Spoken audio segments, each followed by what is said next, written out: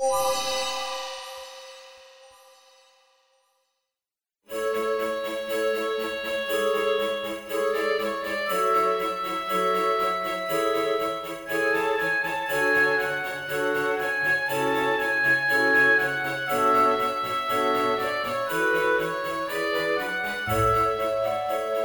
and welcome to Into the Aether. It's a low-key video game podcast. My name is Brendan Bigley. I'm Stephen Hilger. Brendan, you had something to say before I say your name in a command. Yeah, I just want to give a quick shout out to a thing that happened today, this morning. I didn't mention this in last week's episode, and I extremely meant to, and now it's over, so whoops. But Summer Games Done Quick just wrapped up this morning as of us recording, and they destroyed their previous year's donation goal, and also like the Games Done Quick donation goal as a whole. So they beat Summer Games Done Quick and Awesome Games Done Quick. It's the first time they've raised over $3 million. Jesus. In a week. So just for people who don't know, Games Done Quick, it's a thing that happens twice a year. They do smaller, more frequent events in between, but they do one in the winter and one in the summer for a straight week, literal straight week. So programming for 24 hours a day for 7 days straight. They'll just bring people on to speedrun games, and the whole thing is set up as a way to raise money for various charities depending on what time of year it is, which is amazing. In this case, I think it was Doctors Without Borders. Yeah, it was Doctors Without Borders this year. Oh, awesome. Which is cool. And they just sent them $3 million. So, jeez, that's awesome. Incredible. So it just wrapped up this morning. Unfortunately, I wanted to mention it last week so people could tune in and whatever. But that said, all of the videos are on their YouTube already, so you can go watch all the streams and just maybe sort by most popular or something and just watch the coolest ones. Yeah. I tuned in. I left a TV on in my room and just had it running all week, which was great. It's a thing that brings me a lot of comfort, and I love watching it because A, it's for a good cause. B, it's just a cool thing that happens in video games. It's it feels like sports. It's amazing to watch people run through some games depending on what they are. Yeah, and they did Celeste last year, didn't they? Yeah, this year they had a bot run Celeste, and it was wild. They programmed a bot to run literally the fastest, most optimized speed run of Celeste ever. It was really cool. I watched about 3 hours of a 6-hour run of Chrono Trigger yesterday while I was playing Mario Maker, which was really great. Yeah, I did not know they did Chrono Trigger. I should watch that. Yeah, it is 6 hours long. The speed run is 6 hours. Oh yeah, I mean there's a lot you can't avoid in that game.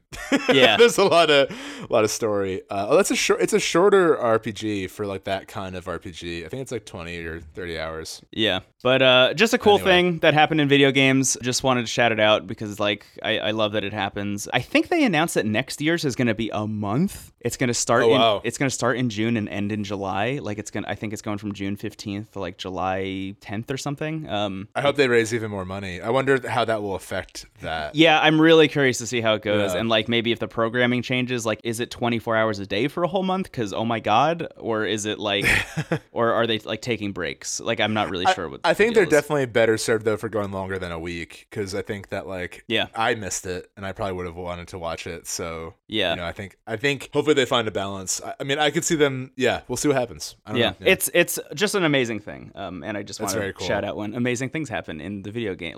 When amazing positive things happen in the video game circle. Yeah, it's cool. I really wish it was more frequent. Yeah, but here we are. Yeah. But that is very cool. Brendan. Steven. Brendan, I know what you're up to these days. I know what you're up to. Yes. And I want to hear about it. Yeah, I have been playing Super Mario Maker 2 for the Nintendo Switch. Came out last week. I knew it! Sorry. That was a bit too loud. I feel like I should be crying. I've been playing Super Mario Maker 2. I'm not up to here with your shit. You're making Marios all day. Get a fucking job, you creep. You creep. I see I have you over the Audacity video, and then I just see the Jackson Pollock painting of Blue Audio that I've the waveform, with the waveform exploding out of the bounds of the recording software. Yeah. I brought up recently at work, my parents, when I was a kid, would always, whenever we went out to eat or were at any public space, they'd be like, Steven, use your inside voice. Use your inside voice. Never had the context of what that was, because I was, always loud. And I brought that up at work. My friend Connor, if you're listening, hello. He was like, "Oh, I'm glad that lesson took root." So here we are. Yeah. Me screaming as the WAV files corrupt themselves. I wonder if you could scream so loud that it actually corrupts a waveform. Don't even tempt me, my friend. One day we'll try it. We'll try it for real. Hey, thanks for subscribing. No. I'm stopping that bit before it goes. Here's my bonus episode. I'm just going to scream and see if Audacity can take it. Goodbye. Oh shit. Okay. Mario Maker 2. Yeah. It's a game that just came out. I think we talked about it a little bit during the E3 episode where it was its own Nintendo Direct before E3. And I always do this. This always happens to me where I don't care about Mario games until they come out and then I impulse buy them and love them. Yeah. The only exception to that rule throughout my whole life has been Mario Maker 1 for the Wii U, where I bought it and I was like, I don't like this. This is not my jam. And I bought it a little bit late. I didn't buy it like immediately when it came out. I just like saw a lot of hype for it and then it kind of died down and I had some extra money and I was like, oh, let me get Mario Maker. Like the idea of an infinite Mario game was very compelling. Yeah. So I picked it up and it was like fine. It was okay. There was a lot of like weird stuff going on with the way the online service worked in that game where it didn't really pay off. It was hard to find levels. I didn't get very into it. And I didn't like making levels. That's the thing. I'm not like a huge like maker of levels in Mario Maker. Okay. So it wasn't for you. This one came around and I was like, I think they've added enough stuff to get me into it this time. There's a story mode now. There's online multiplayer. There's local multiplayer, which is really interesting. There just seems to be like more going on, I think, where like at the end of the day, it is a game that requires that you be online. And if you're a person that doesn't have Nintendo Online, like they had to build something into the game for those people, right? If you're not going to pay the whatever it is a year to get Nintendo Online, like there has to be a game that you can play in Mario Maker, which is where story mode comes from. Right. So I bought it and I started playing it, and I gotta say it is really great. I'm really loving it in a way I didn't with the first one, and I think honestly it is specifically because of when I am playing it. I think the fact that I'm playing it during like release week when my whole Twitter timeline is people just like sharing their level codes and like a bunch of like replies like, oh, I beat it, it was really hard, or like this was really difficult and this part was like fucked up and I can't believe that you would do this to me, or like, oh my god, I speed ran this level. I knew it, Brendan. I knew you would put an angry moon next to my shit, a piranha plant next to my blooper. I'm headed up to here. Sorry, I don't know what this is. That's great. No, keep it going. It's wonderful. It's really good, isn't it? Yeah, just like people like speedrunning each other's levels and just like uploading like videos of them speedrunning levels over and over again and like getting their times down like little by little. I'm really into being part of the community as like it's at its like most feverish, I guess. Like it is really, really cool to like constantly be downloading levels via people's tweets like over and over again. Yeah, for sure. This seems like a very codependent like game on the social experience that comes with it. Yeah, and that's a thing that I didn't get the first time around because I got it too late. So like being part of that this time is really wonderful. And then on top of that, the story mode is actually really great. What's the story? The story, there really is not one. The story is you start. I mean, yeah, it's a Mario game. I shouldn't expect like, you know, a Sam Shepard-esque narrative in this one. yeah. Mario wakes up in an alleyway in New Donk City. He can't remember where he came from or what his name is. And as he meets someone who claims to be an angel and says, "I'll be your guide." And it's sort of like, it's not Dante's Inferno, but it isn't not Dante's Inferno. Right. You know yeah. I mean? Yeah. There are some like really important changes in that. Like parallels. there are fewer circles of hell than there are in Dante's Inferno, but like that's just so they can expedite the story and fit it into like a shorter narrative because they know you're not going to play story mode as much when you want to go to like Course World, you know? Sure. So there needed to be fewer circles of hell in story mode. There's a weird moment though when you do fall, like there's a jump you can't make and you fall through golden rings and you're like, wait a minute, I know that sound, and that's right, it's the Sonic sound, and Sonic's the devil. He's waiting for you. Yeah. And he's chewing on the head of Judas. Yeah, and if you beat the game, you get a discount code for Mario and Sonic at the Olympic Games. Okay, let's get out of here. This sucks. Story mode is pretty much the story opens and it's you as Mario in like his like yellow Mario Maker construction outfit, and then it's like a bunch of toads and they're like, wow, look at this huge castle we built for Princess Peach, isn't this wonderful? And then a dog that is 2D shows up and everybody's like, wow, look at this cute dog, he's wonderful. And then the dog steps on a button that destroys the whole castle. And it's like, well, I guess we got to start from the beginning. And the Toadette that's running, her name is Chief, the Toadette that's running like the construction site is like, oh, why didn't I think of this earlier? We could just get Mario to go get all the coins to pay back like building this castle from scratch. Like that's the whole thing that you do. Great. Yeah. Which is a wonderful like kind of self-referential thing. And then you proceed to go talk to a different Toad who has like a job board where people are asking you to do things. And then you go through all of these levels, which are made by Nintendo. It's like Nintendo people made that's cool. Mario Maker levels using the actual Mario Maker. And you just go through all these levels and you get like, you get rewarded for each one with a certain amount of coins. And then you take those coins back to Chief and then give her the coins and decide what parts of Peach's castle you want to build. And then over time, you rebuild the whole thing. That's awesome. Yeah. It's nice. It's a nice thing. Like you said, that they have something that's there for someone who doesn't have Nintendo Online. Yeah, exactly. Yeah. And it is really fun and weird. I'm stuck on it at the moment because I only have Ghost House puzzle levels to do at the moment. And like I have to finish them before I can get the new collection of jobs. And I just don't like... Oh, is it the one where... That's not too far off from our Dante's Inferno Mario we did, where you have to go through like certain doors, like when ghosts aren't looking at you. Yeah, it's like in a way, it is exactly that. Yeah, there are two that I'm stuck on at the moment.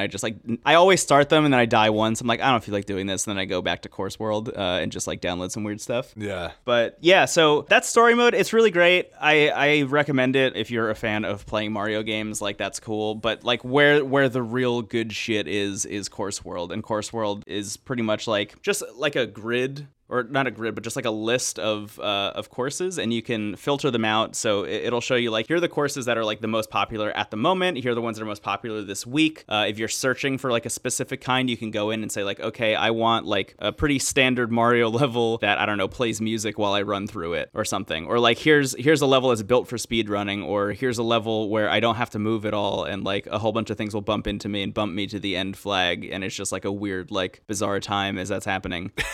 So that's pretty cool.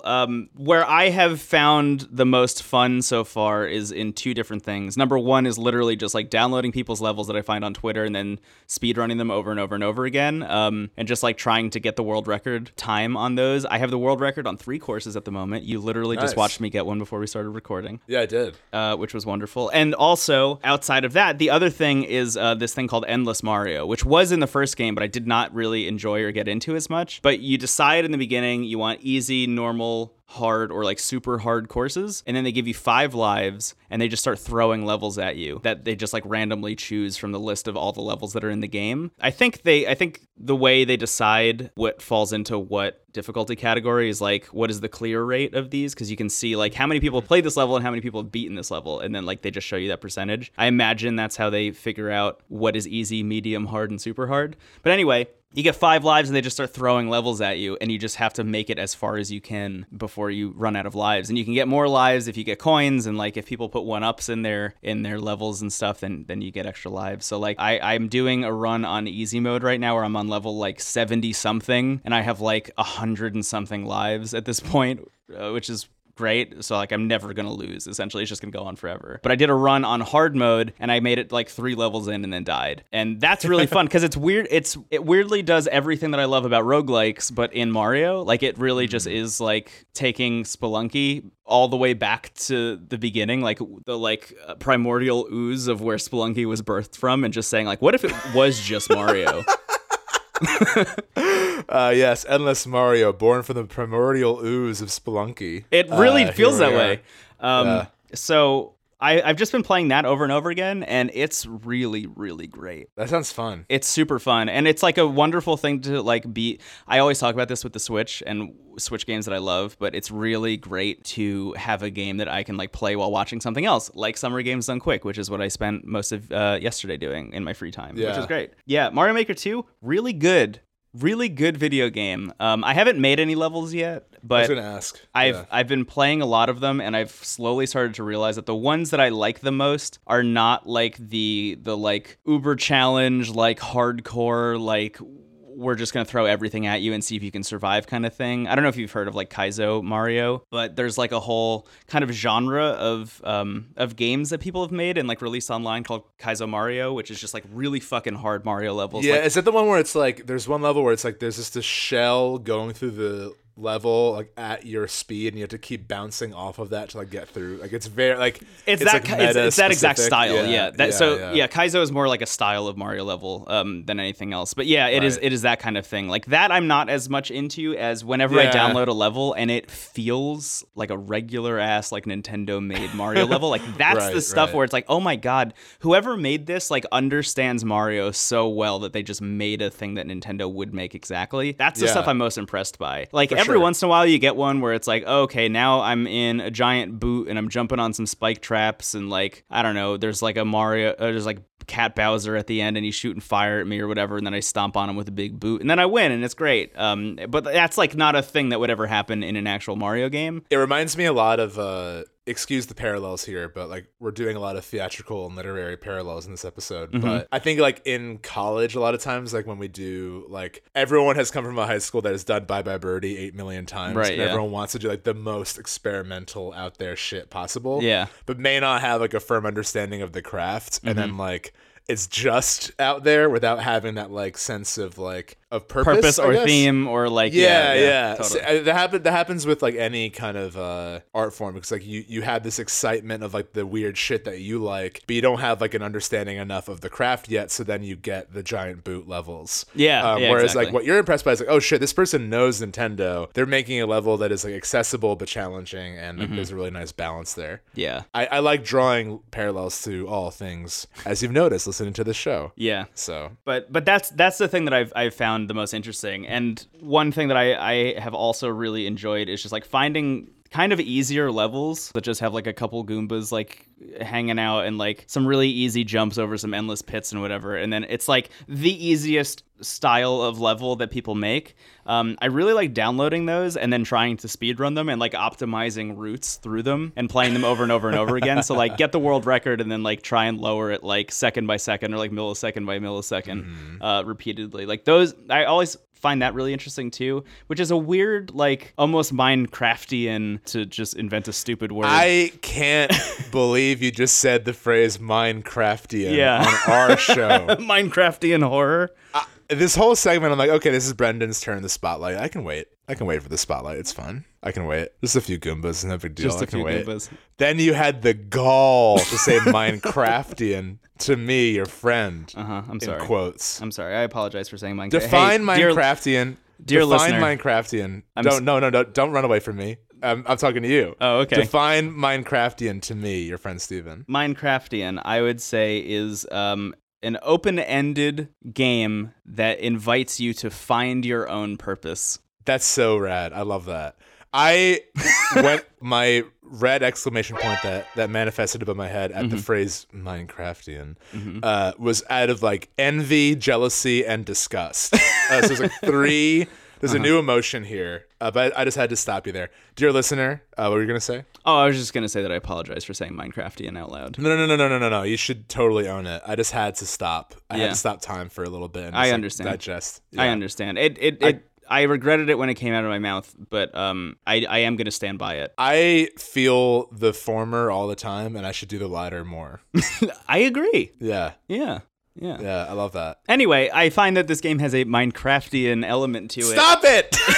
In that I am making my own fun. I'm like finding the thing that I want to be doing, you know? So like, is it download an easy level and then speedrun it repeatedly until I get the world record? Like, absolutely. Is it play easy mode of Endless Mario until I have 100 lives and I've gone through like 70 something levels? Like, yeah, that's also great. Yeah, it's cool. It's really good. Obviously, like they added more stuff to the game. Like there are more things that you can do in the maker mode, which has just allowed people to be a little bit more creative, I think. I saw a really interesting Twitter thread actually that I would like to bring up and discuss real quick before we move on to the next game. There's a guy who goes by Campster online who does a really, really great video essay series on YouTube that's called Errant Signal. And he just talks about video games and just does these like really interesting critical analysis of games. And he tweeted out a thread about Mario Maker that I would like to read verbatim and kind of talk about real quick. Because I agree with pieces of it and I think you might find interesting. So here's what he says. It's at Campster on Twitter, by the way, if you feel like following him. Mario Maker remains the most system-focused, structure-driven level editor I've ever seen, and I always get frustrated by that, both when trying to make levels and playing the general output. The only real creativity it allows is mechanical creativity, which is intentionally done for moderation purposes, global playability of levels, and protecting the Mario brand. But it turns Mario, a family-friendly platformer for all ages, into a sort of masochore torture factory where everyone is trying to out-clever the rest of the internet, and I get that's the appeal for some people. But as someone who fell in love with other level editors for making me feel like I could construct a world, it feels cold and detached. Cute Mario enemies and items become icons for a handful of mechanics they could invoke. The systems rule over everything else. Essentially saying, like, the way they built Mario Maker, both in 1 and I think in 2, really just kind of encourages you to make the super hard Kaizo style levels and then just like throw it out on the internet and say like, can anybody beat my shit? Like, that's okay, wait. I also regret that. But anyway. No, it was great. The amount of drafts I have on Twitter that can anyone beat my shit and I just don't have the confidence to send. I feel you. Yeah, well, now it's in audio form on the internet. There you go. That is a very frequent thing in Mario Maker. It feels like people are just trying to make the hardest level they can possibly make, and then see if anyone else can beat it. I mean, that's what I did. I might have mentioned this before, but Wrecking Crew for the NES, bizarre game. It was like a weird side story of Mario and Luigi, and I think it's the first like unofficial appearance of Wario, because there's a dude called the Foreman that's like in a yellow Mario suit and is like mean. Awesome. But he's the boss of this like construction hell. Anyway, there's a level editor in that like they just let you do like whatever. Yeah. And at like age 4, I made something called the Impossible level, and it was just like every spot of the scene was Eggplant Men. Yeah. And then you just started next to one. You couldn't do like you literally couldn't beat it. Yeah. Well, that's what's really great about Mario Maker is that you can't upload a level unless you've beaten it. Like you have to beat the level before it gets uploaded. Do it. So that they would censor my art immediately. They would censor your art. That's okay. But I do find that is kind of like the de facto move for most people who are making levels in Mario Maker at the moment. Yeah. Which is why I'm so kind of enthralled by the like very classic Mario levels that people make. It's like you were just taking all of the great things about Mario and just kind of like remixing them into your own wonderful thing. So a lot of the replies to that thread kind of indicate like the way that you could circumvent that is a thing that I was hoping would be in this game that isn't, which is like, let me make a series of levels. Like, let me make like my own world. Like, I don't need an overworld map like in Mario World or in Mario 3. I just need to be able to string some levels together. Like, if I could string 4 levels together, then I think I would be more interested in making something, because then you get into like the very classic like game design stuff where it's like, okay, I'm teaching somebody how to use a mechanic in World 1-1, and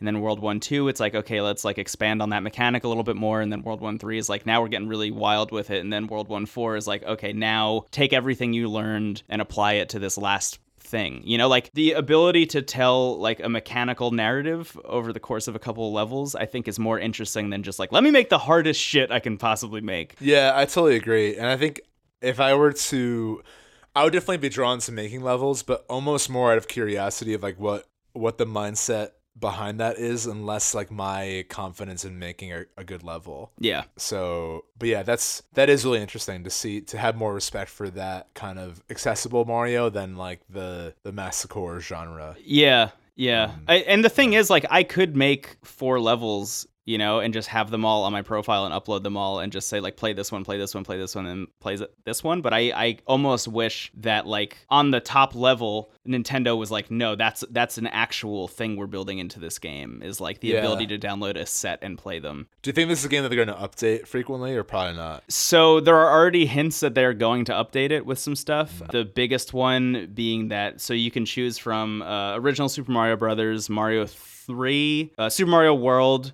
New Super Mario Brothers, and I think there's another one in there. So it's all 2D plane. Yes.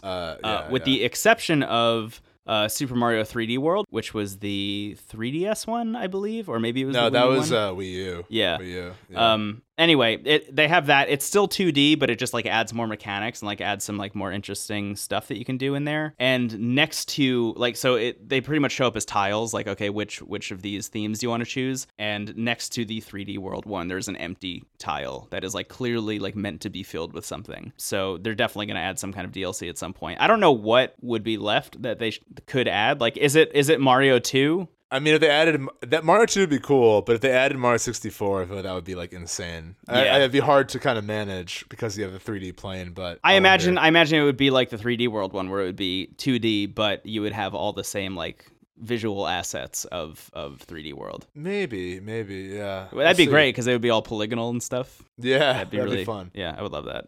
Mario 2 would be cool though, because you could have the flying Peach and like Luigi waggling his legs as he jumps really high. Well, that's the thing, is you can play as any of the characters on any of the levels. Oh, really? Yeah, that's cool. Which is very cool. And they've gone as far as like creating new sprites for those characters in games that they didn't exist previously. They've also added like a bunch of different themes. So there's like a jungle theme now. There's like a desert theme, and they went and retroactively like created new assets for like, okay, there was never a desert theme in Super Mario Brothers, like the original one, but now there is. And they got Koji Kondo, who did the original scores for all the Mario games, to go back and like say, okay, if I was making a desert themed level in the original Super Mario Brothers, like what would that score sound like? And he made new chiptune music for all of the new themes in all of the new games. It's really, really cool. That's really cool. What are the characters you can play as? Right now, I think it's Mario, Luigi, Peach, Toad, and Toadette, I think. Okay. In the first game, you could unlock other characters. Like, you could play as, like, a Goomba, or you could play as, like, Waluigi. Like, there were a bunch of, like, weird things. I haven't unlocked anything like that yet. I think they replaced the ability to unlock new characters to play as with, like, you unlock new outfits for your Mii, which is fine.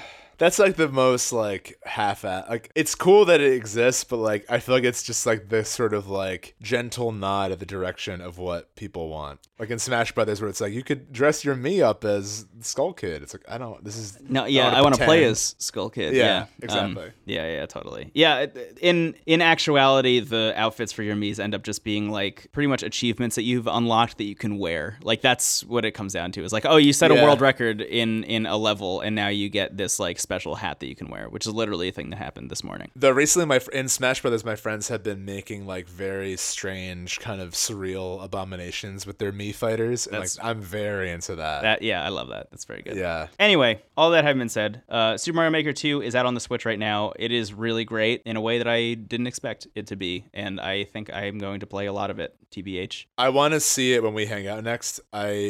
Yeah, I definitely want to see it before I invest. Yeah. Oh, I should mention, it is multiplayer, both local and online. I played it with AJ, our producer, yesterday. Hi, AJ. And it was really fun. The idea of a Mario game with a whole bunch of people running around, I feel like they do it in every game now. Like every Mario game that comes out has some kind of multiplayer element in some way, except for Odyssey, I guess. Yeah. But like the hectic, like horrific, frantic nature of like fucking over your friends by accident because you both jump in the same place at the same time is like, I can't overstate how funny it is every single time. It's like in new Mario Brothers U or whatever it's called. Yeah. That's great. It's a great time. Yeah. Mario Maker 2 out on Switch. You want to take a break and come back and talk about more stuff? Yes, I would love to do that. Goodbye. Steven! Hi. You played a game. Yeah, so what? Get over it. Also on the Nintendo Switch. All of our games today are Switch games, which is interesting. They're also Switch exclusives, worth noting. Wow. Check it out. Sorry for those of you who don't have a Switch this week, I guess. Just go back and listen to the E3 episode where we talk about Microsoft for 8 hours. Just kidding. Yeah. But I picked up Golf Story. It's a game that came out pretty much like immediately after the Switch came out. Looks like it came out in late September of 2017. I'm not sure the official. Do you know when the Switch came out officially? It was, I think, March of 2017. Okay, so like within the first year with Zelda, yeah. Also on the Wii U. Yeah. Torture. My roommate had it on the Wii U. I played it, and then it stopped working. You're talking about Zelda, not the Golf Story. Torture. My roommate had Golf Story on the Wii U. No, it was Zelda. Yes. But more about Golf Story. Yes. Developed by Sidebar Games. I believe they're Australian. And this is a Switch exclusive. It is a sports RPG, specifically golf. Hence the title, Golf Story. Yeah. This has been on my wish list for a long time. I actually went and looked at what was on my Switch Switch wish list. Your Switch list. My Switch list. Hard to say. Switch list. Yeah. No, it sucks. Switch wish list. There you go. And I had, because of my recent purchase, I had like $10 of, every time you buy a game on the Switch, you get like a little bit of credit, like very small, but I made enough big purchases that I had like $12 of Switch credit. Yeah. And Golf Story, I think, is like 15. So I'm like, I will definitely get I Golf literally Story just did the same thing with Towerfall yesterday because I was like, Yeah. I really want Towerfall. Like every time I go to someone's house and we're like, what should we play? It's always like, I really wish I had Towerfall. And then I checked to see how much money I had on Switch, and it was like $10. And that game is $20. So I was like, okay, cool. So I'll just pay $10 for it and have Towerfall forever. And it's the best. Towerfall and Celeste are two games that I have on two different systems. That is the third time I bought Towerfall at this point. Yeah. Well, on the Switch, you can also play as Madeline and her evil reflection, or not evil, but like her mental doppelganger. Yeah. And for the Switch version, they also have a code that lets you unlock everything immediately. Like you could just go and get it all, because I played through the game so many times I didn't feel like going through the story mode and like doing everything to unlock all the characters.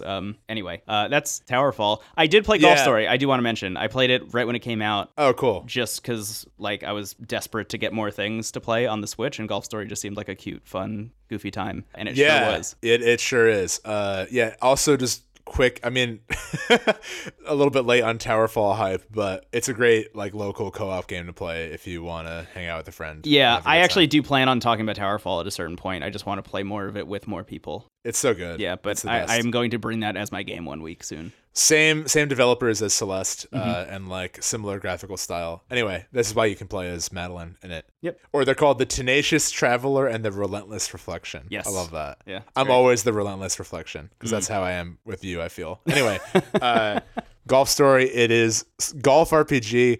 The game's hilarious, just right off the bat. Yeah. It's definitely graphically kind of in lieu of like Chrono Trigger, old school Final Fantasy, like Super Nintendo sprites. It's very much in that style. But it's all about golf, and there's this sense about it that like it's not taking golf too seriously, which I like because golf is like such an elitist sport in some ways. Yeah. Not to knock golf at all, but like there's definitely kind of like a elitist point of entry with it, at least monetarily, with like how much you need to play golf. Yeah, I was just about to say. I mean, I don't think it's any surprise to people that it is just like an affluent game to play. Right. Exactly. Yeah. Which is why Golf Story is so fucking great. Also worth mentioning that it is like heavily based on Mario Golf, which was a game that was around for a while, and then Nintendo just stopped making it. Just kind of like a lot of the IP that they make, which then turned into things like Stardew Valley and things like this Golf Story. It's interesting too with Mario Golf and Mario Tennis. Those games are developed by Camelot, who also made the what are they called? The Golden Sun games. Oh, yes. Yeah. If you look at their like gameography, it's like Mario Golf, Golden Sun, Mario Golf 2, Golden Sun 2. Like they did that a lot. And also they created Waluigi. Fun fact. Yes. Waluigi was birthed from the cursed womb of Mario Tennis 64. Because literally Wario needed a partner on the court, and Waluigi was there. I love that so much. So thank you, Camelot. I can't start talking about Waluigi. But yes. Thank you, Camelot, for Waluigi. Anyway, specifically with Mario Golf, there was a Mario Golf game on the Game Boy Advance, I believe, that was like more RPG centric, where like you made a character. That's the funniest thing too about Mario Golf is like Mario Golf 64, at least half the characters were Nintendo characters, and then half the characters were just random ass people named like Charlie. And like there was one guy named Sunny, and when he won, he would go, "It's a sunny day." The worst power that has been given to me as a human being, corrupted, was that in Mario Golf you can taunt like when anyone else is playing, you could hit the C buttons to make them say shit. Yeah. And it was like, four, like over and over again. It was so good. I always played as Sunny. Yeah. Anyway, so Golf Story is very much kind of like the Stardew Valley to Harvest Moon to like the Game Boy Advance Mario Golf game, because it has RPG mechanics. You're investing in your character. You level up and you can invest points in like power and accuracy and all that kind of stuff. Right. I don't really see I'm still only a few hours in, so I don't really see like a huge amount of evidence of like me getting better because of leveling up. It still feels like just me playing the game. Yeah. But maybe that will change. But regardless, the story is, it starts off in such a way that I wanted it to be a musical. I don't know if you got that vibe, but like I didn't get that vibe, but I extremely understand what you're talking about. It's probably just me. But anyway, so it starts off and it's like this golf club, and people are like, it's like music is playing. The soundtrack is great, by the way. Music is playing and people are talking, and you're just getting like it's like the Beauty and the Beast opening where it's like, Marie, the baguettes. Like everyone's getting like one line of this town. Right, yeah. You get the flyover of the village outside of Beast Castle, yeah. Yeah, and it's like it's very silly. The moment that made me laugh right away was like, it cuts to the main character who's like, I'm ready to golf. And they're like, wow, such a young player and you already have a caddy. And he's like, it's my dad. Yeah. Like, it's just my dad. And then you go like learn the game with your dad and there's a bunch of geese watching you. And like, it's a really great tutorial. It immediately pulled me into the game. Mm-hmm. Then it does a time cut. I didn't really get the time cut because like he's on the phone with someone who's like implied to be, I didn't know like what relation he had with the other person. But he's like, I'm playing golf. I'm like going back. Yeah. I guess it implies that he hasn't been playing golf since he was a kid. Right. So he goes back to this golf estate and like everyone sucks at golf. Yeah, and, the whole place is really run down at this point. Yeah. And it's clearly run by someone wearing sunglasses named Lucky, who is clearly up to no good, and like it's like clearly the visible villain of this game, right? Which you and I can't get enough of, like obvious villains. Yeah, it's the best. And the coach is like for some reason very, very against teaching you, even though his students clearly don't know how to play golf. Right. So in the beginning, you're like trying to prove yourself. It's very much like hero's journey adjacent of like the refusal of the call and like all that kind of stuff. And is that the course that has the ultimate frisbee people? Yeah, which is so fun. So there's such like, what I love about this game, I'm glad you brought that up because I want to kind of hammer in what I'm enjoying about it. The sense of humor is unreal. It's such a funny game, and like it kind of is like a weird satire on like taking things too seriously. Oh yeah, like the fact of making a golf RPG inherently is kind of silly. Yeah, and there are 3 older women who are like, they are disc golfers, and like anytime anyone calls it a frisbee, they like flip out. Yeah, they get really upset about it. They're like, you can't understand the power of the disc, and they like make discs float with their mind. Yeah, you can eventually buy a disc and try to learn disc golf. It's really hard though. Like I didn't really like get to do it. Yeah. But like they're not kidding. It's few are born with the potential of the disc. There's also a mini golf club that they won't let you into. Like there's like 2 like buff bodyguards like, hey, like step away slowly. You're not welcome in the mini golf club. Yeah. So like there's a lot of stuff like that. It's really funny. But I'm at a point now where I like slowly improving myself to the coach, and he's like, I was advised to go to a different golf estate to like learn what they're up to. Yeah. And the new golf estate is like very prehistoric. There's like visible dinosaur bones on the ground, and everyone they're talks cave like people. Yeah, they're cave people. Yeah, and they all think the other golf estate is shit. They're like, oh, like you should do the kids track first. Yes, like so it's really funny. The actual game is very much what you expect. It's like Mario Golf, where there's like the bar where you you hit it 3 times, where it's like you let the meter build up and then you stop it and then you hit it again. Yeah. It took me a while to figure out like how much I should be hitting things. I still struggle with that, especially with putting. Yeah, I didn't finish the game. I got pretty far into it though. Like I got, I think the second to last or something, a course that you can go to. And I, even at that point was like, it is a pure chance every time I get the ball in the hole or wherever. Which may be, it may be a make or break thing for some people. It's definitely fun. Like it's a fun game. And I think it's carried by the sense of humor and like just the idea that it exists, I think is really funny and great. And I'm definitely like drawn to the story. I'm excited to see like where it goes and what happens. But it definitely depends on how much you like these kind of golfing games. The presentation is great. Like the music is lovely. And like you're golfing like half the time. You know, like it's not like a lot of golf, which is kind of ironic. Yeah. Although what's great is that when you're walking around, you can tee up anywhere, so you can just like. It's my favorite shit. It is so great. Yeah, literally at any point in any place, you could just drop a ball on the ground and hit it with whatever club you feel like. And sometimes there are like side quests where you can like, you know, there's a worried mother is like, my son is like in the water and there are gators in the water. And right. Like, no, there aren't. And she throws like something and then a giant alligator like bites. Yeah, she throws like a comical like turkey leg like into the lake. Like she just like materializes one out of her pocket and chucks it into the water. So you have to hit her son with a golf ball to get his attention and get out of the water. Right. Yeah. Which is the opposite of what you think, because you think you're going to be hitting the gators with golf balls. But no, you have to bean the kid on the head. And then he comes back and he's like, ow, my ear really hurts. And she was like, what'd you do to my son? Like, he didn't used to like do this. And you're like, well, at least he's not going to get eaten by gators. Yeah. So there's like constantly those little moments that I find really fun. I also don't know if I'm going to finish it, but like I'm really happy I picked it up. And I think if you have like if you can catch the game on sale or whatever, it's definitely worth picking up, if only for the humor and the story and just like this being a Switch exclusive, I think screams to the idea but it's emblematic of the idea of like Nintendo becoming like this patron saint of like weird indie games. Mm-hmm. And I think Golf Stories being a Switch exclusive especially is definitely like one of those titles. Yeah, totally. And it honestly really speaks to some of our conversation from last week about like the guilt of not finishing games, where like I definitely did not finish Golf Story, but I'm so glad that I played as much of it as I did. Like I'm glad that I played it because I don't know, it just brought me a lot of joy for like many hours. And then eventually I just kind of felt like I was done with it and moved on to the next thing. Yeah, for sure. For sure. And I think it's if anyone out there is like a big fan of like classic Mario Golf and stuff, you're gonna like this game quite a bit. Yeah, I would not recommend it to people looking for like an actual golf video game. But if you want to play like a goofy RPG with some like really goofy mechanics, then it's that awesome. happens. It's almost like it happens to be about golf. Yeah, exactly. That is really what it feels like. Yeah, which I enjoy. I love when something very seriously centers around something that shouldn't be taken that seriously. Yeah. Like, yeah, it's so funny to me. Yeah, Golf Story. It's a cool game on the Nintendo Switch. Golf Story. Would recommend. Yeah.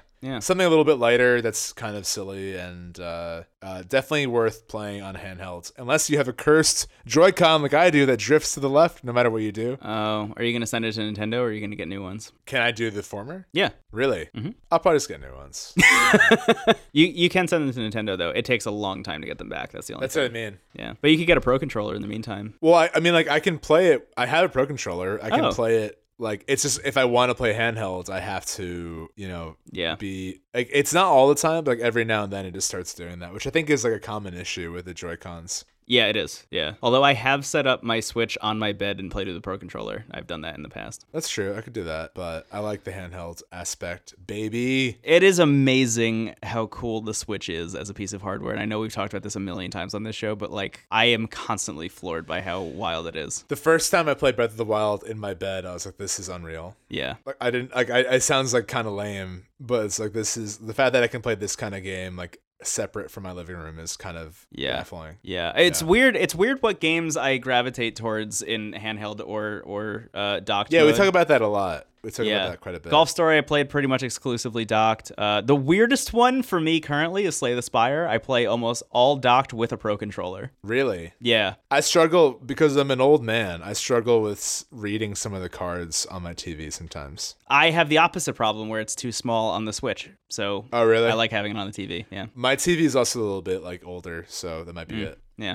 Anyway, Golf Story is a cool game, and you should play it if you like golf stories or the Nintendo Switch. Yeah, I'm trying to think of like it reminds me a little bit of Paper Mario or Mario RPG in that sense of like goofy satirical RPGs. Totally. So if you like that kind of sensibility, you'll enjoy it. Also, it's made by Australian developers. So there's a lot of fun slang. Oh yeah, that like keeps coming up. I also like the characters a lot. There's someone on one of the students that comes comes with you to the prehistoric camp, her whole character is that she just hits the ball way too far. Yeah. So like whenever she golfs, she just hits it in the water. She's like, oh, this ground is shit. And then like she starts just hitting the dirt with her golf club, like digging a hole. And then like someone comes by, just gotta run. And he's like, hi, I'm an archaeologist. I could really use someone with your digging skills. Yeah, right. That's the kind of tone the game has. And if you're into that, I think you'll enjoy it quite a bit. Yeah, I would. If you continue playing that game, I think you should talk about it some more because some of the later courses are really wonderful, and I think you really enjoy talking about them more. There's one that's clearly haunted, which I'm excited about, and then there's one that's like wintery. It has like there's no gradual like change in the world map. There's just like one course is haunted, one course is prehistoric. Yeah, there's one that is like really Avatar-esque, like Pandora floating islands in the sky. Oh, really? Really cool. Yeah,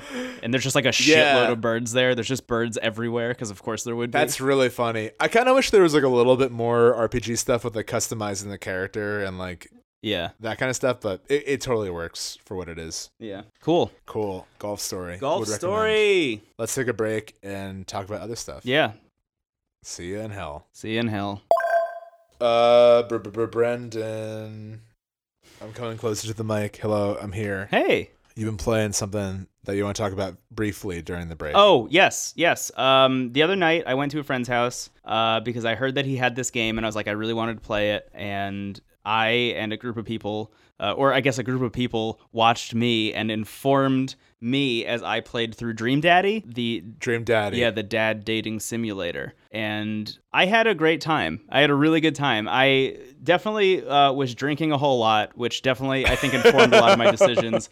But I knew what the game was. I knew that it was like you make a dad and then you go out in the world and then you like, I don't know, you meet a bunch of dads and you like choose one and then eventually like you are dating that dad, I think is the idea, or I thought was the idea. There is a lot more depth to that game than I expected there to be, both in terms of like writing and what's going on in that game mechanically. And I just like had the best time with it. I made a dad. I went through and started like meeting all the dads, and everybody in the room with me was like, that's the dad you should date. No, that's the dad you should date. Or like that one sucks and I hate this one. I was like, I actually think that this dad's fine. Like he's whatever. And just like going back and forth until I met all of the dads. And then by the end of it, they were like, which dad are you going to pick? Like, do you want to go on dates with like a bunch of the different dads? I was like, no. There's just the one. There's just the one that matters. His name was Matt with one T. I made a character named Elliot with one L. So it was like, of course. Ooh. It was like match made in heaven situation. But the thing I want to bring up about that game that I did not expect, there are a whole bunch of mini games in there that are like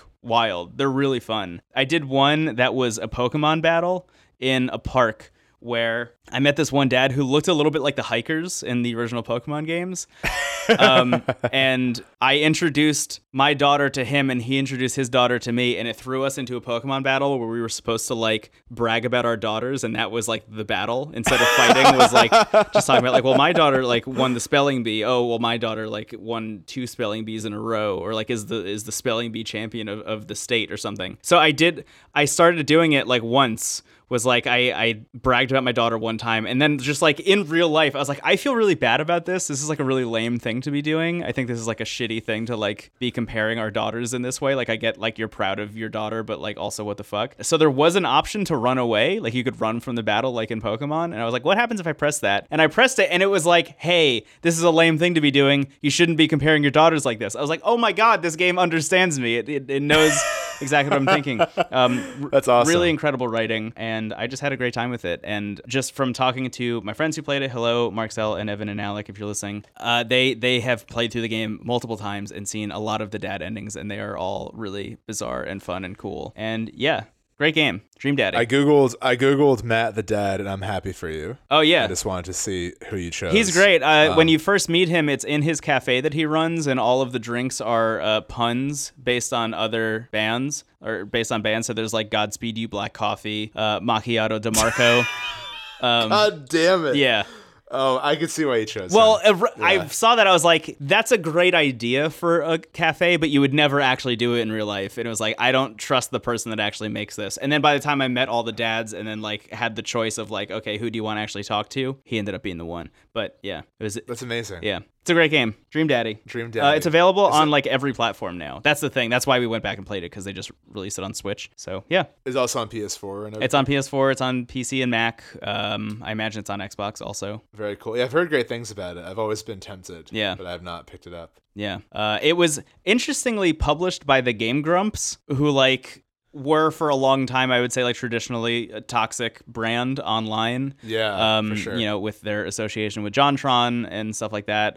But now, I guess, I assume they've turned it around. I haven't watched a Game Grumps video in like maybe a decade. Either, I don't know how long they've been around, but it feels like it's been that long. Yeah. But yeah, cool game. Cool. And it's available everywhere. And that's all I wanted to say about it. It's like one of those games that's like kind of like we talked about Uncharted 4, where it was like, that game is really good. I don't even know what to say about it. Like, that's kind of how I feel about Dream Daddy. It's like, I finished playing the game and it was really good. You did mention that you wanted me to talk about this on the podcast, but I did definitely fall asleep a lot while playing it, which was mainly just because it was really late after a long week and I had a lot of alcohol in me. But that, what ended up happening was like, I would continue playing the game and just like drifting off as I was just like going through some of the text options and stuff. And then I would like wake up like 30 to 45 seconds later, just like, oh shit, and then just like keep going until I drifted off again. But I did make it through the whole game. I needed to make sure that I finished it, and it was great. That's awesome. I'm happy for you. Yeah. Maybe I'll check it out and we can talk about it again. Yeah, that'd be fun. I would like to talk about it more in depth, but I also like,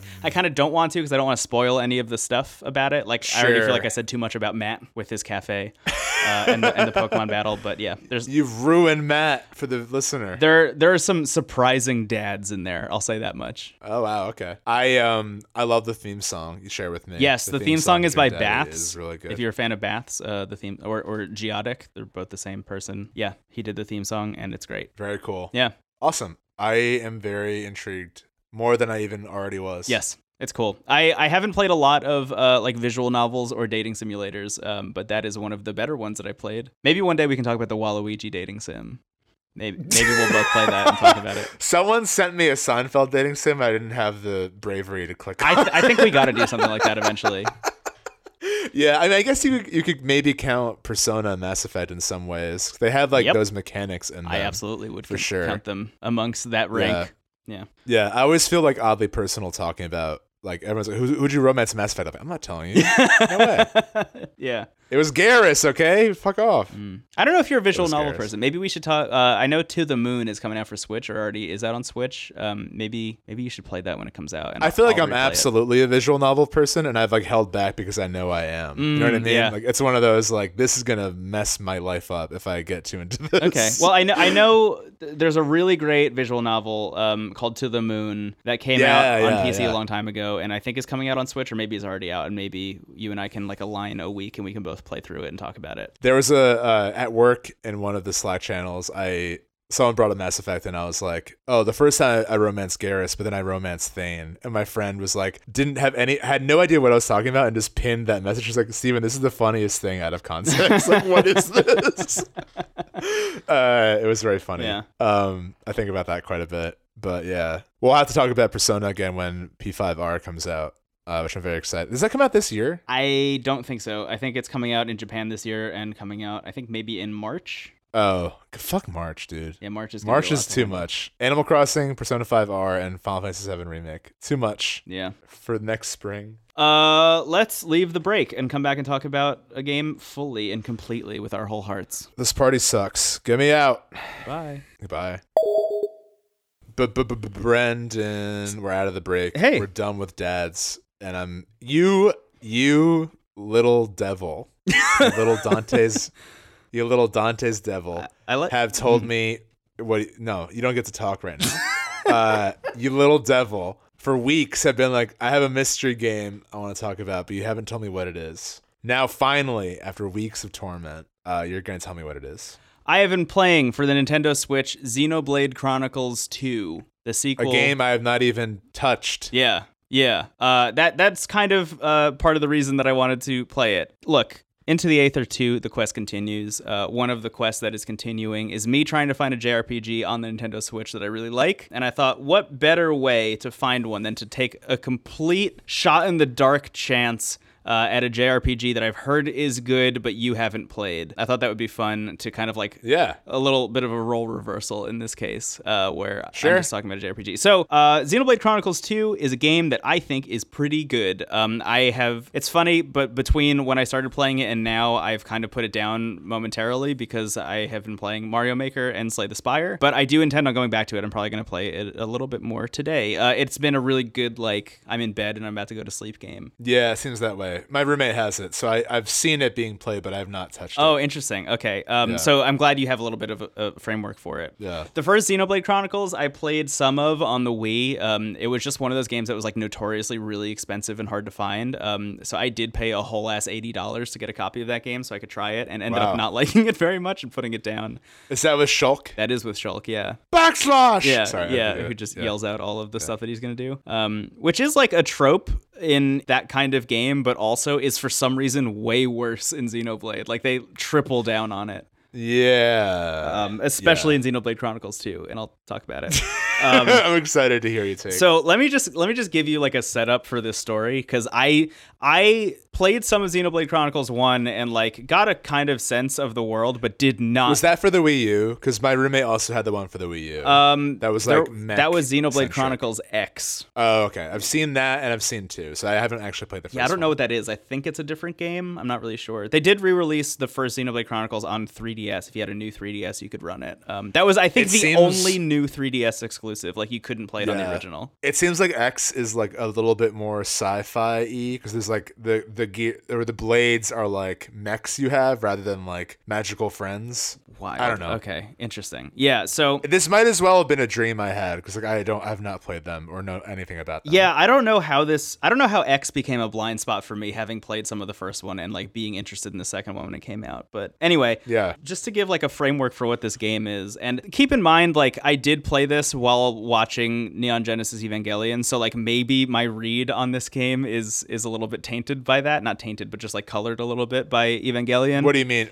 I'm about to explain. Okay, gotcha. There are a lot of like religious overtones, I think, in Xenoblade in a way that I was not expecting. The game opens with them talking about what I believe to be the creation of the universe and the creation of Earth, and I think also the Tower of Babel. And they don't say any of that like overtly. Yeah, they don't say any of that overtly, but like it's not super hard to really like connect the dots, but the story of the game is that the world was created and humans created like the Tower of Babel, and God was like, this is bad, and then pretty much flooded the earth in like a Noah's Ark style like world flood. So there's just like this giant like sphere of water essentially, and then a layer of clouds above the water, so you can't even see the water from land, and the only land masses that exist are the backs of giant creatures called Titans. So like they're giant moving continents, and there are smaller Titans and there are bigger Titans. Like some of them are like literally entire continents that you can like run around and stuff. And there are also really tiny ones, and you are a character whose name I forgot already because the story of the game is just like wild, and I don't remember the name of the character. I was about to say Roxas sincerely, and that's like how memorable the character's name is. I'm just going to call him Roxas for the remainder of... call him Roxas. I'm just going to call him Roxas. You play as Roxas, and Roxas... Roxas wakes up on the back of a small Titan who apparently helped raise him. And this Titan, the Titan's name I remember because his name is Gramps, and he looks like pretty much just like a Brontosaurus who like swims. His name is Rex. That's why I thought of Roxas. His name is Rex? Rex. Oh, great. Yeah. Okay. So Rex hangs out with his Titan named Gramps. And he is a diver. He's like a salvager. And in this world, there are pretty much... It seems like there's a class of people who are salvagers who just like don these big like almost old era scuba suits, like big like diving bell kind of scuba suits, which is a really interesting just visual motif that happens in this game. It's like very steampunky in a way that I didn't think it would be. But his whole job is to dive down into the ocean, into the like where the old world was, and find salvage that he can bring up and then sell for money. And kind of becomes notorious for becoming like really great at salvaging, and then gets hired by a sketchy dude, like a Jabba the Hutt style guy, to go out with this team of like badasses to salvage a thing. And he doesn't know what it is. And he accepts the job because of how much money it is without even hearing what the job is. He's like, yes, I am down for that. That's going to be great. I'm finally going to be like notorious and wonderful and have all this money. And my life is going to be great now that I took this job. And obviously the job goes south pretty fucking quick. What I just described, by the way, because this is a JRPG and this is like me, I guess, getting into the genre, that's like 15 hours of gameplay that I just described in like 8 sentences. That's definitely like a negative trope associated with it, but that's not commonplace entirely. I mean, it is, but like there are exceptions for sure. Yeah, and I'm probably exaggerating. I don't think it's actually 15, but it is definitely like multiple hours of like From what I I've haven't heard even about this finished game, the setup yet. Yeah, my roommate, for example, has put in I think 30 hours into the game, thinking it was gonna wrap up, and then he looked up online, and everyone's like, "Yeah, like it took me like 200 hours to beat this," and he's like, "I want to stop playing." Yeah. So like you do this thing and you end up meeting the Xenoblade, I think. It's called the Aegis. But the way the world works is you try and like fuse with this thing that's called like a blade core or something. And if you get rejected, your body explodes and you die. And if you get accepted, you get this badass sword that also materializes like almost like a familiar, like a daemon with you who like follows you around, and they can take like a bunch of different shapes. So like creatures or animals or people or whatever. And you find I assume it's the Xenoblade, and it is personified almost in a Zelda Skyward Sword style manner as a human, like a human girl who has honestly just like not a great character design. Like it is extremely bad. And I am grappling with it constantly while playing this game. It's just like, I don't want like this. My roommate had similar reservations about it. Yeah. If I had known ahead of time, I probably wouldn't have bought the game, but whatever. That's why you need my guidance. I know, anyway. I know. But I'm trying. Look, the quest continues, Steven. I'm trying my best out here. All right, don't play Final Fantasy IX. Play whatever. I'm gonna hold my judgment. But what ends up happening is you bond with this sword thing, and you are trying to take it to like some kind of promised land, which I'm sure is going to turn out to not be real or something, right? It's like, this whole quest was for naught. You have to find meaning in the journey and not the destination. Something like that. I'm sure I'll learn that in hour 199. But you can see it. You can see it already in the beginning. Yeah. But you meet a bunch of like interesting, weird characters who are, I think, created by the Final Fantasy character. Like the character designer of Final Fantasy also made all the villains in this game, and they all look a lot like Final Fantasy villains. Sign me up for the villains. Yeah, really, really great. And they are like the badasses who have these swords with like really horrific monsters that have like spawned from them. Yeah, they have a sword that's just faces. Sign me up for that. Yeah, kind of stuff, it's good shit. Yeah. So the whole salvage mission goes south because you end up bonding with the sword, and you were supposed to bring the sword to the Jabba the Hutt person, I think was the deal. The overarching story is that all of these titans that are land masses are starting to die off. Like they've been around for so long that they are starting to die, which means that there is less and less land on the planet. So there's like a large scale war happening between two nations fighting over what's left of land, which is really fascinating, I think, and really interesting. But it's a cool setting from what you've described. It is on it. That's the thing that's pulling me through it, is like the world is so well realized that I can't help but like want to see more of it. And it's really beautiful. The game is gorgeous, and from what I've seen, it really is. There's an asterisk on that because it's really gorgeous in docked mode, and it is pretty rough in handheld mode. Oh, I see. And I'm surprised I didn't see that, because I feel like the kind of people who would like get drawn to this kind of game, like when it came out, would have been more vocally upset about the fact that it like does not run very well in handheld mode. But I guess that's neither here nor there, because I didn't hear about it. And I don't know, whatever. Just a thing that I noticed, because I tried to play it in bed and I was like, this isn't great. So I brought my dock into my bedroom, and now that's how I've been playing it before I go to sleep. But anyway, yeah, so that's like the story of the game, or at least as much as I've seen. I am now like kind of roaming out in the world by myself. I have like a team of people with me, and it is interesting. It's enough to pull me through and keep me going, at least for now. Where the game both loses me and gets me kind of curious is in the combat system, which is fucking weird. Do you know anything about it? Yeah. So again, like I've only seen my roommate play it, and like it strikes me a little bit. It's interesting because I've seen him play. I've seen him play Xenoblade X or Xenogears. No, it's not Xenogears. It's Xenoblade X for the Wii U. And it was similar where like there's a big open setting, you run into enemies fairly frequently, and like it's real-time combat, but everyone has like special moves and stuff, and like it seems very grindy, but it almost looks like the grind is the enjoyable part of the game because the setting is so beautiful and like the enemies are so weird that like you kind of get caught in the hook of like just leveling up, I guess. Yeah, I am having that now. I don't know if it's the same between Chronicles X and 2, but the way the combat works in Chronicles 2 is it's like an auto battle system. So like you initiate a battle with a thing that is near you, and then just by being near it, you just start attacking. And you have a bunch of special abilities that you can use whenever you want, like, and they have cooldowns, kind of like an MMO in a way. But the way that you do the most damage to things is by chaining attacks. So like as soon as your auto attack would hit something, you press one of the special attack buttons. So like you have to time it actively, and continuing to do that repeatedly will start to unlock some bonus moves and like some team attack moves, and like there's a whole like literally a tree of possibilities that shows up once you start chaining attacks together, where it's like, okay, if you do this next, then you unlock this next, and like you kind of want to make it as far down the tree as you possibly can. And I gotta be honest, Steven, it is really confusing and not very good, but I love this because I have no investment in this series and I didn't recommend it, so like evilly I'm like, hell yeah, you made a mistake. I still find myself enjoying playing it kind of exactly for the reasons that you were talking about. Like the creature designs are really, really fun and weird. Like I found the first fully open area, so like now I'm like actually exploring the world. I think I am probably like 10 to 15 hours in at this point, and just like running around this area that has like things that are on level with me, you know, which is like 7 or 8 at this point. And then also there's like level 87 beasts in this starting zone for some reason that just like nuke me from across the map. It does strike me as very MMO-esque in that way. It does feel like an MMO at times. Yeah.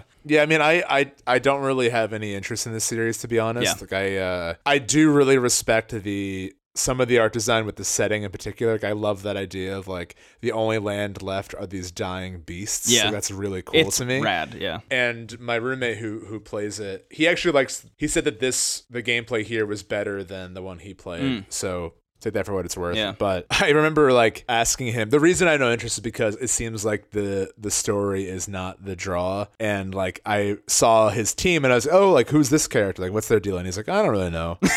and I'm like, well, how's this character? And he's like, well, less bad than that one. Yeah. The one character he likes, I think, is one of their blades is like a big cat. And he's like, I like them. Yeah. And that's about it. Yeah, she's great. She's great. And the cat is awesome with like a deep British accent. Oh, I should mention It's amazing, Brendan, how quickly my interest peaked a little bit when you said there's a big cat with a British accent. Yes. I'm like, okay, I can have fun with this. So the voice acting is really interesting. So like the writing is fine, but you can tell that it was like written for the Japanese language, and then they just like too directly translated. Yes, exactly. It's not localized. It feels more translated than localized. Exactly.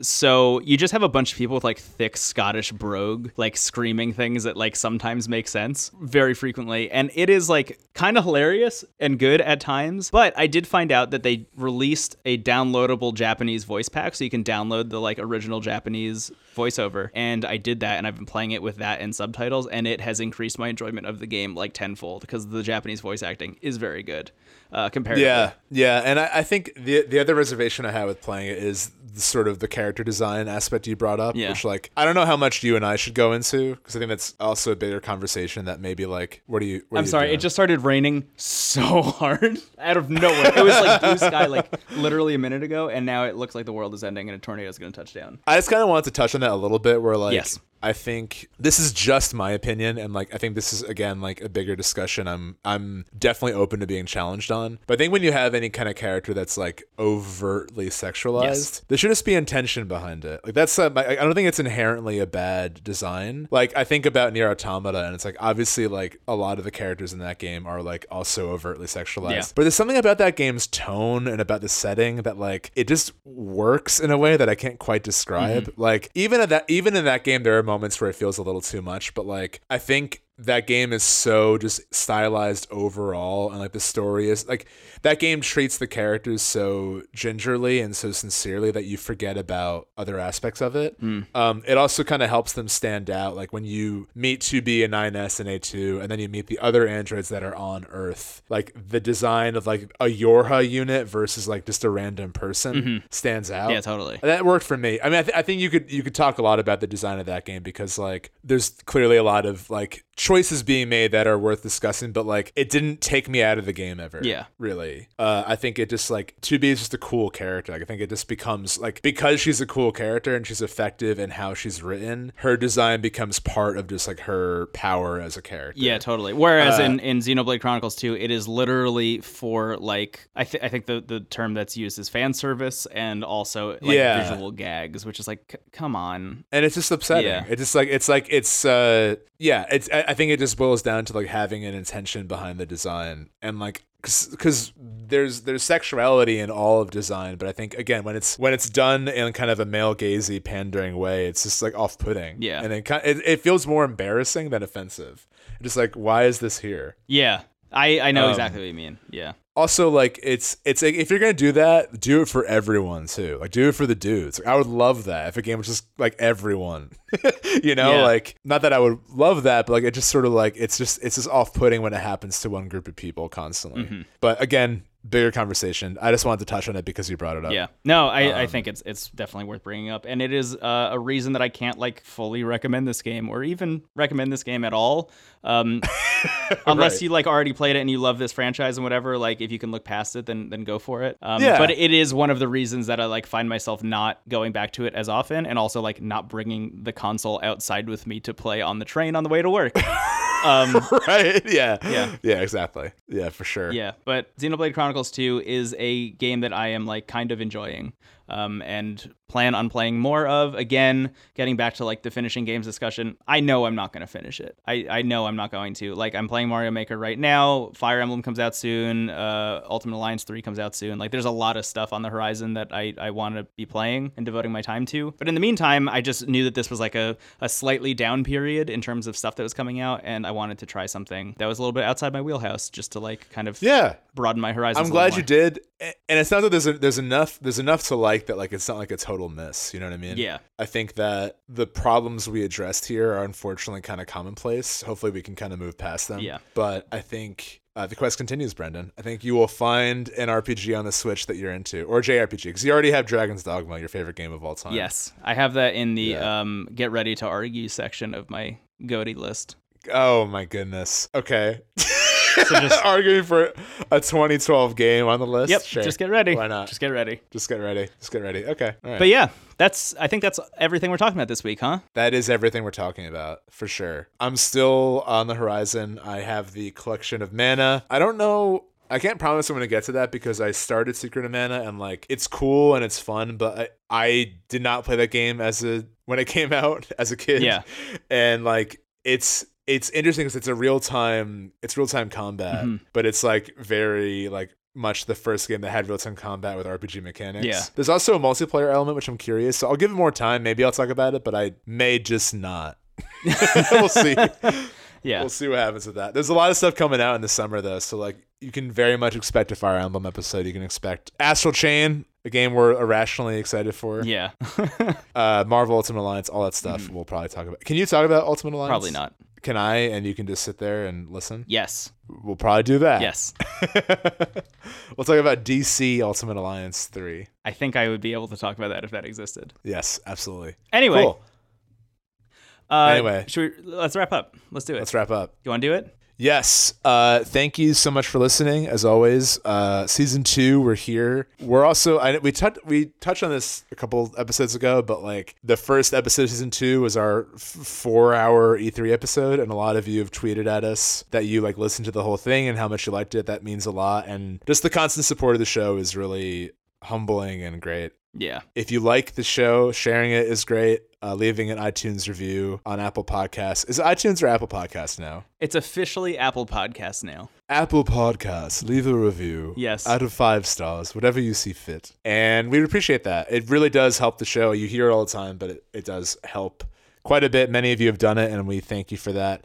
We also have a Twitter account. It's at Into the Cast. You can follow us there just for random updates and silly stuff. And we also have a Discord, which is growing and growing and is really cool. It's under the network Brendan has started for both our show and No Script at All, his Terrace House podcast, which is wonderful if you haven't listened to it. And that Discord you could join at, Brendan, I need your help here. It's bit.ly/TWG Discord. All this stuff's in the show notes.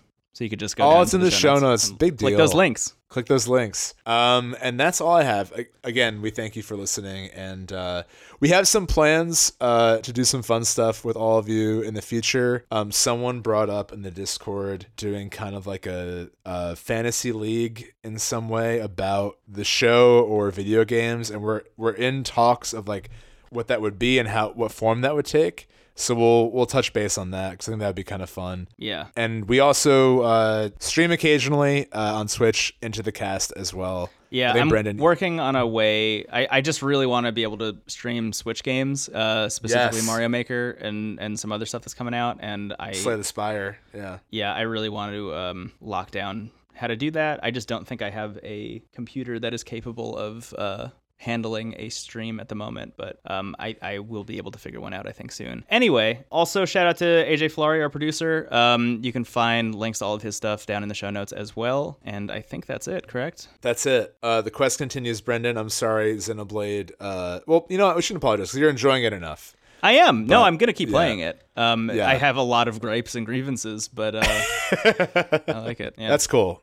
It's also, that's cool. I'm glad. Next week is an open canvas. We'll see what happens. Yeah, literally no idea what I'm going to talk about next week, but we'll see. I didn't expect to play as many games as I did this week, considering I pretty much had no free time until Friday. So, like, everything that I've played has been between Friday and today. Today is Sunday, by the way, when we record. Also, happy Pride Parade today. Yes, today is Pride, the day we record. Today is Pride. They're recording June 30th. Happy Pride to everyone listening. Not to undercut that with the Fire Emblem release date, but I'm just looking it up. July 26th is when it comes out. Cool. So we got a while. So we'll find something to talk about. In the meantime, maybe we'll talk about Dragon's Dogma some more. Mm-hmm. Your favorite game of all time. Game of the year 2019, Dragon's Dogma Dark Arisen. I can't live in that timeline, Brendan. Don't even tease it. Well, we'll see. We'll see when we get there. All right. On that note, goodbye. Goodbye. My name is Brendan Bigley. You can find me on the internet, Brendan Bigley. I'm Stephen Hilger. You can find me at Stephen Hilger. Have a great week. Goodbye.